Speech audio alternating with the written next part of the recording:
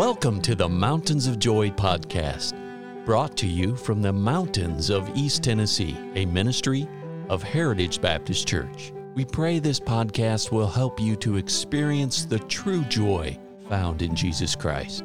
Now your host, Roger Hilliard.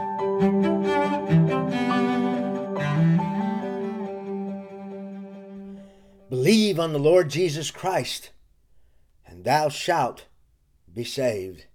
What a verse. What words that bring such meaning.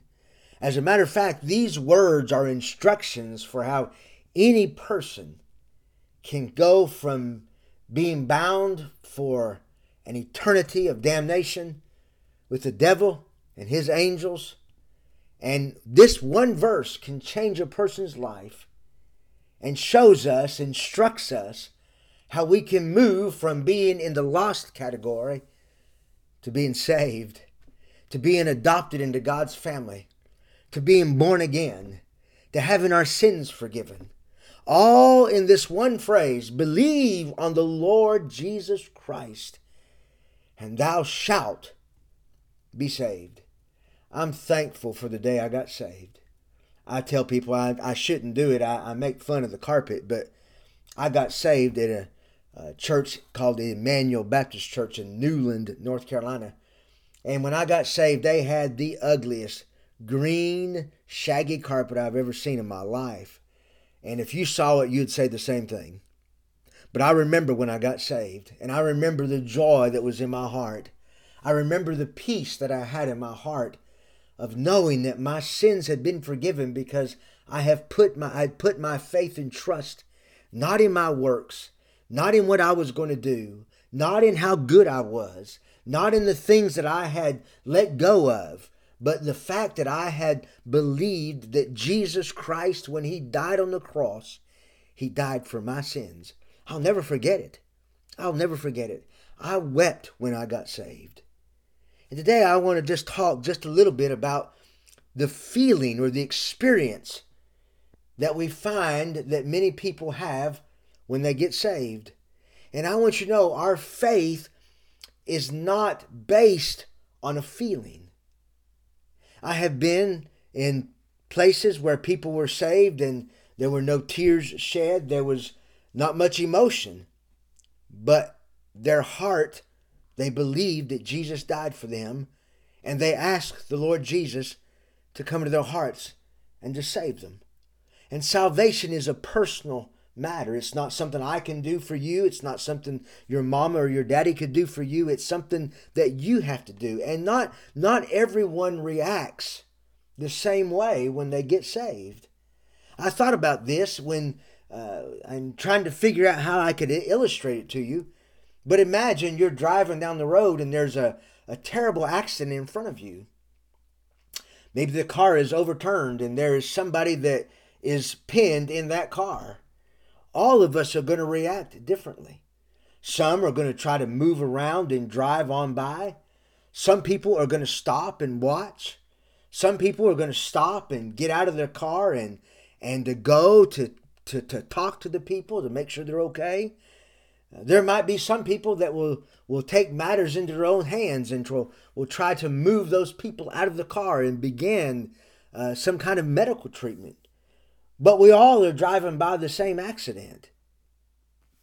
And all I'm trying to say today is that faith is not having some particular feeling. It's depending upon a fact. Now here's a fact. And here's the fact that we need to put our faith in.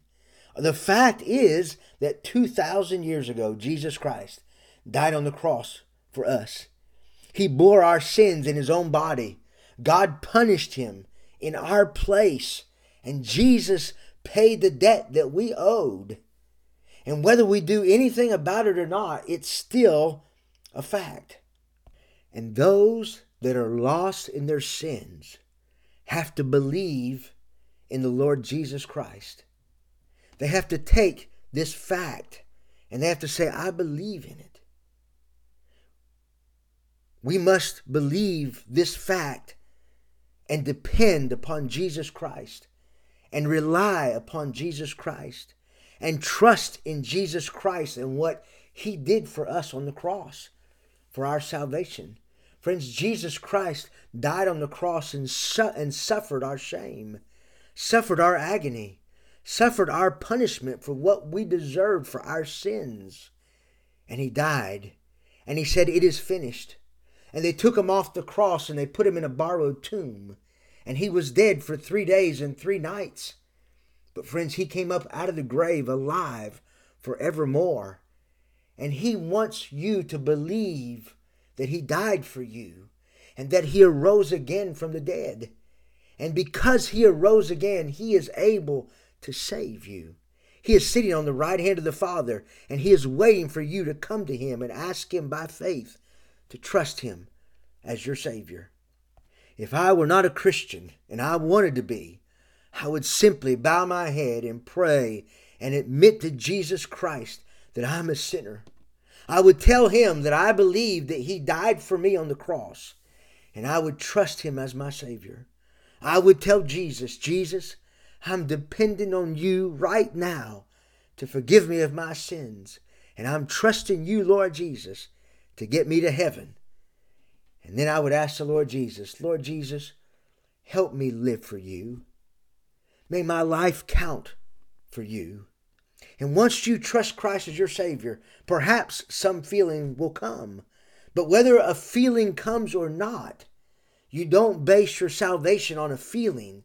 You want to base your foundation on the Word of God and base your faith on the Word of God, because Jesus cannot lie.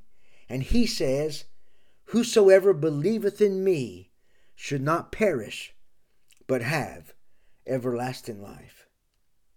I sure hope you know Christ as your Savior. If we can help you in any way, please let us know. We'd love for you to be with us at church this Sunday at 10:45 at 144 East Memorial Lane at the Heritage Baptist Church. May God bless you, and may you have a great weekend.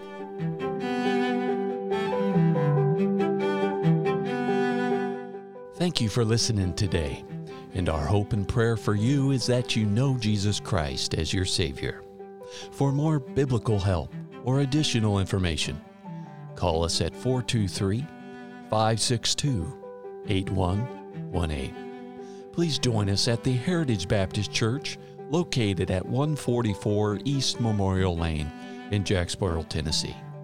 Or visit us online at heritagebaptistchurchtn.com.